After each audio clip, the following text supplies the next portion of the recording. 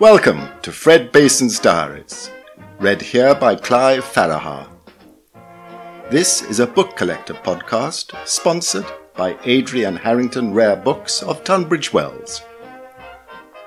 Fred Bason's Diaries, Part 1.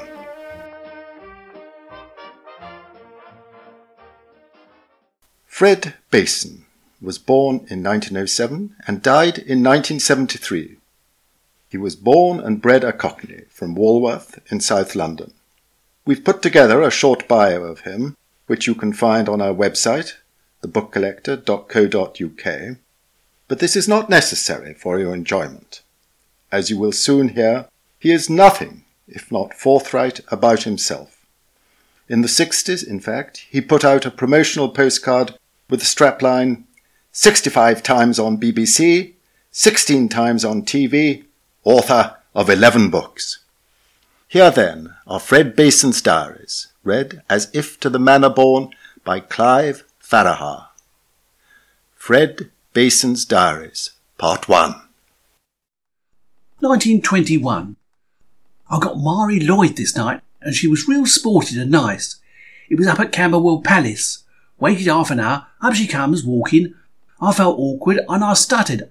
She said, "What are you frightened of, sonny? I won't bite you." I said, "I'm shabby like," and thought she said, "God bless your ducks, I don't care how you're dressed." And she said, "God," just like that. And she said, "You want me to sign your little book? Come in along with me, and I'll do it in my dressing room." So we goes, her and me, and the stage door bloke is going to stop me. But she says, I'm in of her, and so it's all right. It's the first room, and in she goes, takes me book and pen, tries to write, but blimey, the bloody pen ain't got no ink in it. And I ain't got even a pencil. Mary gets up and she goes out, and I hear her ask the stage door bloke for ink. And then she comes with a bottle, and she fills my pen up, then she writes her name, and the bloody pen gives out, so she gives it a shake, and all the blots are on my page with her name on. And she laughs, and uses the blots to write, "Good luck, September the 6th, 1921. It looks a bit messy, but it's all proper genuine, and I'm jolly glad. Then she said, would I like a picture? And I says, "Oh, yes, please, ma'am." And she tells a lady called Ada, or Ida, to get one. And the lady does, from a little cardboard box. And Mary signs it, "To a little gent, Mary Lloyd." I thank her proper politely. And she told me to hop it as she had to get undressed. I bowed and I said, "Good evening, ladies," and out I went. But she called me back and handed me the ink to give to the bloke on the door, which I did do. 1922. The book business is all uphill. When you have theology, the trade wants fiction, and if you get them fiction, they're all the wrong authors. But I'll stick to it. I'm a bookseller and I never want to be anything else. Winifred Graham says, "By books minds speak to mine. By books the world intelligence grows." I need a little more intelligence myself, but as I dip into most of my stock before I tries to sell it, I ought to learn in time. I have 28 shillings capital now. My mum hasn't worried me for wages yet, but I must pay my share. I'll try the Caledonian market, sure to find a few tidy books there to resell. Saw William S. Hart, Western, jolly good. I must have me fourpence of pictures. Matt Wells the boxer is a nice bloke, gave me his autograph today. My first world champion. Now for Kid Lewis. Books do seem to harbour the dust, my mother complains. But there must be some ifs in all jobs, and at any rate the money is clean, or will be when I've had a good order. Here's luck. A wonderful thing has happened. I've a brand new suit and shirt and pants and tie and a lovely overcoat. Dear Eileen Stanley asked me to be outside Swan and Edgar's at 10 o'clock this morning, and she took me in and spent 12 quid on me and bought me a complete rig out of clothes. This is the first time in my life I've had a brand new anything. Always before, even baby clothes, I suppose all my rig out was second hand. It wasn't so much that my folks were mean, they just couldn't afford new clothes for me, and I had to be content with the leaves off of others. Eileen Stanley, the gramophone star, is top of the bill at the Alhambra. I went to get her autograph and I raised my cap. I was polite. She said I was the first little gentleman in England to ask her. She took me into the Alhambra and sent out for tea. Over tea she asked me all about myself, and I frankly told her all. I couldn't see her reason, save out of sheer curiosity that women seem to have, but she was so nice and seemed so interested that I took quite a while to tell her of me and me doings. I also told her what my folks do. She then asked if I could meet her tomorrow morning, that's this morning, at 10 outside Swan and Edgar's, and she'd be happy to buy me some clothes, and would be more in keeping with my nice manners. And this is a wonderful result. When I took her home in the taxi, my mum cried, and I had a cry as well. It's all been so lovely and wonderful. Mother is writing to her, thanks, and I'll put this all down here. Miss Stanley also says that if I care to go up to her dressing room some evenings a week and be handy and run errands for her and her pianist, she will pay me £1 a week for as long as she remains in town. And when she returns next year, I can have the same little job for the same pay.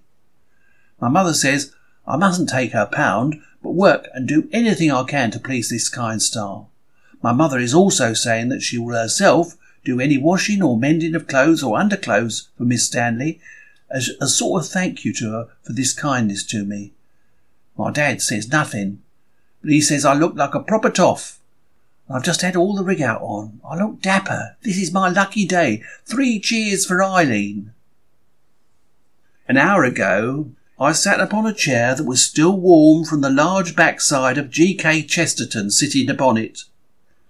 I report herewith in my diary that this was just like any other chair. It seems rather senseless to tell myself this fact, but I think it's time I realise that celebrated people like G.K. Chesterton, R. Valentino and Jack Hobbs are just like anybody else, and I must not fall into the error of hero worshipping. I must treat them with respect, a respect according to their talents, but not like tin gods. I spoke to GKC this night. He was in Fleet Street, and I said I'd enjoyed the Father Brown tales a lot. He was a jolly man, and we got on okay. He asked my address, and he said he will send me a cheap edition of his latest collection of Father Brown tales as soon as it's ready, as a little souvenir. He wasn't a scrap pompous, and was a jolly old chap, and he gave a jolly sensible lecture as well. I wonder how much he is round the waist. I know one thing, that with me behind him, no one would see me from the front. He's quite 3 times wider than me, and I reckon he's a wide man in other ways, and wise as well. Yes, I like Mr. GKC, although I believe he is an RC. I must try to find out why so many of these literary men are RCs, or should it be why so many RCs are literary men? Isn't they like the pomp and ceremony? Well, I'll keep to the Baptist Chapel in the Walworth Road. The caretaker's daughter is such a nice girl. Her name is Winnie. Today I have 6pence on an horse. It won at 4 to 1. I'll draw 2 and 6 tomorrow, and will buy Liza of Lambeth with it. As Tom says, it's up my street. This has been a jolly nice day in lots of ways. 1923. The first bit of luck I've had as a book runner came my way today. I paid 6pence for a copy of The Farmer's Boy. It is by R. Bluefield, printed in London, 1800. It is illustrated. My copy was bound in half Morocco, and was here and there sort of worn-like without being downright shabby. I was given an old £1 for it. This is my first find.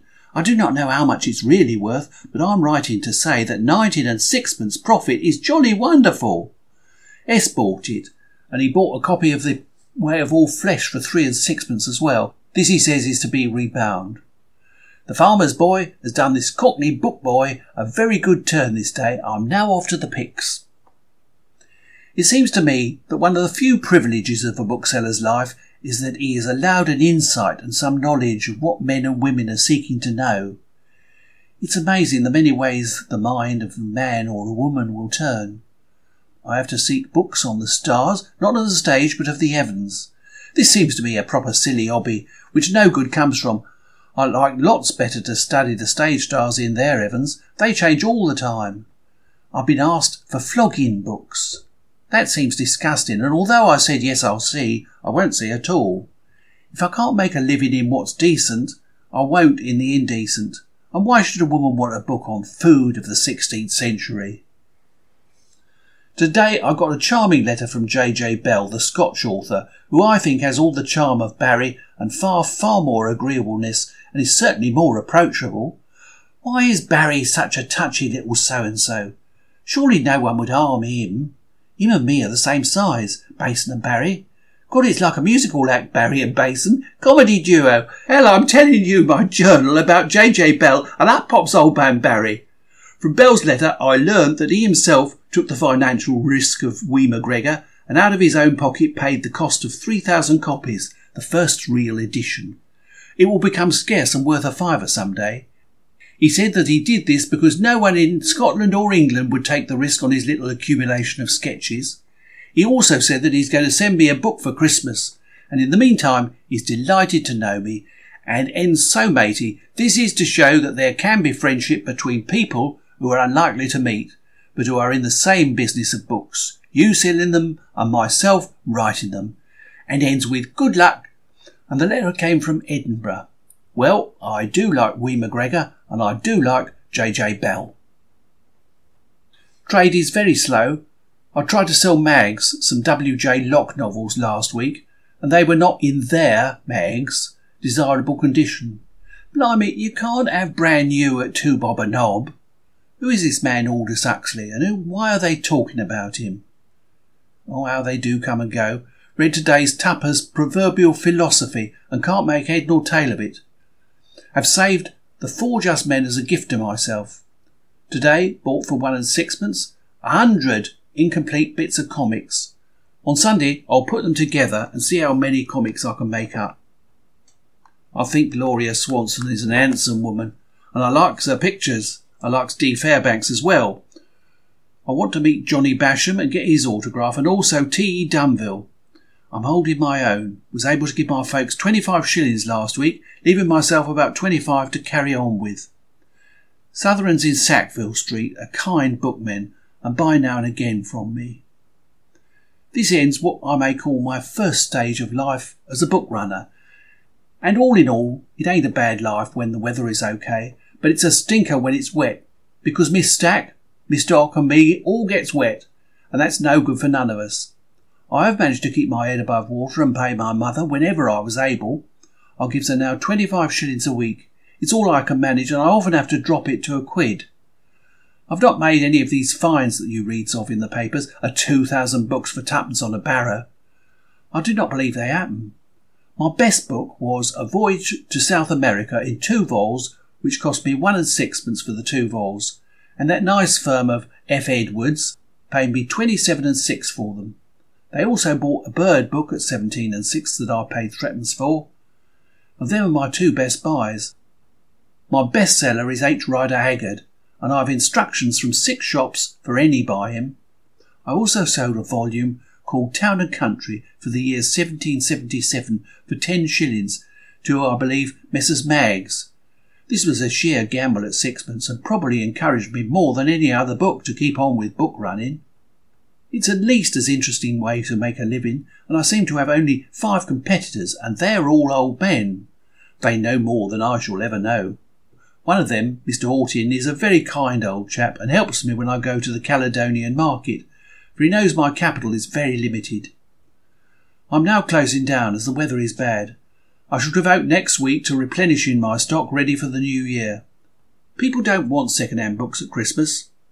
My capital is 42 shillings in cash and 119 books, of which I think 63 are good and all the rest are gambles. I've orders for Haggard, Jane Austen, a set of W. Scott and any oddments of R. L. Stevenson. 1924. I think I've now been selling books for a year. I'd better put on record in my journal just how, when, why, in case I forget. I've been, first of all, when I left school, apprenticed to a barber. I hated the trade. Nasty old men with filthy faces I had to lather and look at as I rubbed their stout chins with my sensitive hands. I stuck it for about 6 months. Then I went to a carpenter's. I was going to learn the trade, but for another few months I was put at the wrong end of a planing machine and I had to pull the wood out. And as it came out through the machine plane, I got covered with sawdust and chips. I even ate sawdust. It was a hell of a job, 21 shillings a week. One day, in 1923, I was at the end of my tether at this bloody job, and I knew I had to make a move or go potty. Now, I was always a book lover, bloody bookworm, and even at 15 I owned my own private library. It consisted of Treasure Islands, Swiss Family Robinson, Liza of Lambeth, Adventures of Sherlock Holmes, Bear's Encyclopedia, the 1891 volume of Strand magazine, Wild Wales, and 2 Years Before the Mast. I had, with my own pocket money, purchased these between the ages of 13 and 15 and read them many, many times, seated in my lonely attic room. I never was a good mixer and never had brothers nor sisters, and I thought I'd try my hand at bookselling. The carpenter's shop closed at 1 on Saturdays. At 2 I was at a jumble sale, admittance tuppence, held in the school in Camberwell in aid of 2 local hospitals, taking with me an old sack. I had as my entire capital in the world 11 shillings and 8pence. I spent 8 shillings on books at 2pence and 3pence each. I got 28 books in reasonable condition for my 8 shillings. The best one, as far as I could see, was on how to tie knots. In any case, it tied me in a knot to the book trade. I struggled home with the 28, which weighed a great deal, and I spent all evening and all next day, Sunday, polishing them up. I even used boot polish to make them look bright, and washed the grubby covers in soap and water, and I had a very happy time. I ought to have been at work on Monday morning at 8, but I said I was ill, and I really was ill. But by 11 I felt better, and I put my best stock of 15 or 16 books, kept the rest to read for myself before selling, into a sack and rode up to Charing Cross Road. I was very lucky to pick up a generous buyer, and displayed my wares out on a sack. I asked if he needed any. He picked out 6, but refused to make me an offer for them. But I hadn't the slightest idea what to ask, and after telling him I wouldn't refuse his best offer, he reluctantly offered 10 shillings, which I accepted. I packed the rest back into my sack, and the bookman gave me an extra 6pence unasked, and said that was to encourage me to bring him more books and for saying sir to him. It took me nearly 4 hours to sell the other books, and I was able to get 14 shillings for them. I took in all 24 shillings and 6pence. I spent 6pence on food and 4pence on fares, and I still had some books in stock. I could see that with luck I could make a living and be free and feel free and not have to eat sawdust 12 hours a day for 21 shillings. I'd taken more than that in one day. Next day I returned to the carpenter's shop in Camberwell Green and gave in my notice to leave on the following Saturday, and gave as the reason that I intended to better myself. Well, now a year's gone by. Have I bettered myself? Not perhaps in money, as I'm now able to give my mother a regular weekly wage, but with all the ups and downs, I'm making headway, and I reckon I will stay a bookseller all my life. At 16, I am young in an old man's trade, but there are lots of good men in this trade, and I feel proud to be a bookseller. They teaches us to be peaceful, kind, good and generous, and of course absolutely honest when we're kids. But good, when you grows up you sees it's a hard world, and them what still keep kind, gentle, peaceful and absolutely honest all seem to get nowhere fast. Them who are smart boys always get the best suits, and here's me with one suit, and that's none too tidy. Does honesty really pay? Do I have to say, that's a lousy book, it's dull, uninteresting, and although I ask you 2 bob for it, 9pence would be much fairer price? Well, that's honesty. But that way I'd starve, and being hungry ain't nice. It's a sticky month. My round grows bigger and bigger to sell and to buy. Today I walked to Tooting, which is all of about 5 miles from Woolworth, and I bought 12 books en route for 6 shillings, 4 by H.G. Wells, 2 by Arthur Morrison and 1 by W.S.M. The others were all on boxing in wrappers, and I don't think they're too risky, although Wells is at times a sticky one to sell. I like his Mr. Polly. The Morm is Orientations, 1899, his 3rd book. It's battered and fallen to pieces, but will do as a binder after I've read it. I noticed its green cloth is a sober shade. They didn't have very gay cloths for books in the 1890s, and I thought it was the gay 90s. The gayest colour is the yellow book. I'd like to possess a set of them. I read 1 volume last year. It had Clever Max Beerbohm in it. He must be a proper gay old sport, if one could really get to know him. This month it was my good luck to meet W. Jacobs, who writes really funny books and no sex neither. He told me that the first thing he wrote was for an amateur magazine, and that he owed his start in life to Jerome K. Jerome, without whose help he, WWJ, would have had to work for his living. But he said it with a merry twinkle in his eye. He said Jerome had faith in his writings, and they appeared in the Idler and Today, later to be published in a book called Many Cargoes. Will somebody have faith in me? 1925. Had a find today. Bought The Hero by Somerset Maugham. Red cloth, Crown Octavo, first edition. It's a nice, clean copy. Honestly worth a £5. This my first bit of luck since G. Moore's little book of pagan poems. And I wasn't looking for a find. Well, no sensible bloke does. My father won 12 quid on the horses last week. Today he's broke again. All we got out of the 12 quid was some oranges. Betting is the curse of the working classes. I've just purchased a book by G.K. Chesterton called What I Saw in America. It was published at 12 and sixpence. I gave 2 bob for it, and it's practically brand new.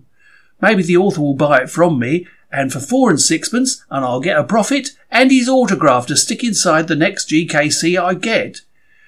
GKC saw a great deal. It now only remains for an American to write what I saw in G.K. Chesterton, and that would also be a great deal, and honours will be then even. I call GKC a reporter deluxe. He don't miss much. For 2 bob I visited the USA, and that's the cheapest way to travel. Mr. D told me that his wife is so mean that if he gave her a crutch she'd go and break her bloody leg. Poor Mr. D, he's most unhappy. He's such a nice, kind man. What a bitch that woman is. I don't think he gets enough to eat, and I know he gives her 3/4 of his wages. What a break for Freddie. 2 years ago, I'd have asked her myself to marry me. Shows you just can't tell by looks. I was told yesterday to go to the public library and look up book auction records and keep notes of rare books, dates and values. But I don't suppose I shall have a really rare book come my way. If I sell 50% of my stock, I'll be okay. But I'm filling my room with books on religion that don't seem to be needed. Why don't religions sell? Do people know all about God?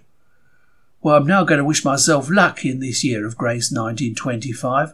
After 2 years as a seller of books to booksellers, people like me are called book runners, but I don't run.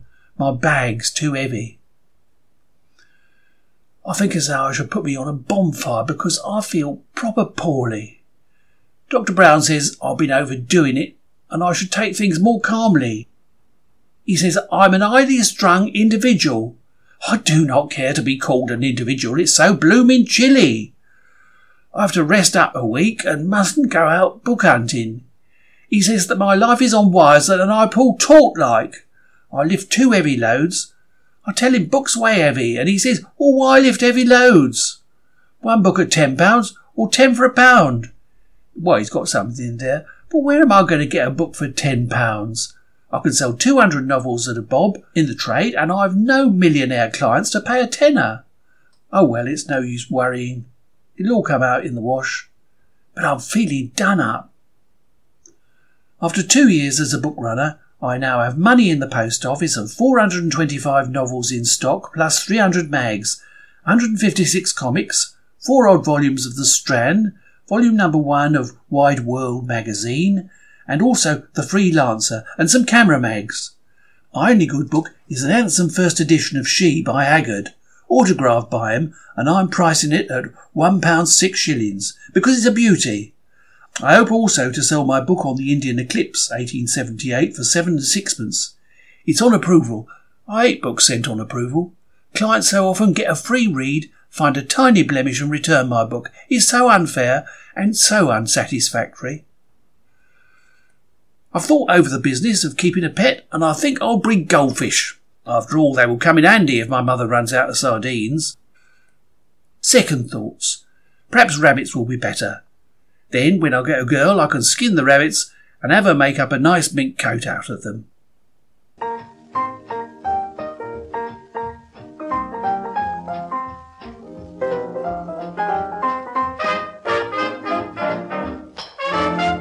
That was part 1 of Fred Bason's Diaries, brought to you by The Book Collector. It was read by Clive Farraher and sponsored by Adrian Harrington Rare Books of Tunbridge Wells. If you enjoyed it, why not consider subscribing to The Book Collector, a quarterly journal in print and online for all those who take pleasure from books. thebookcollector.co.uk has all the details.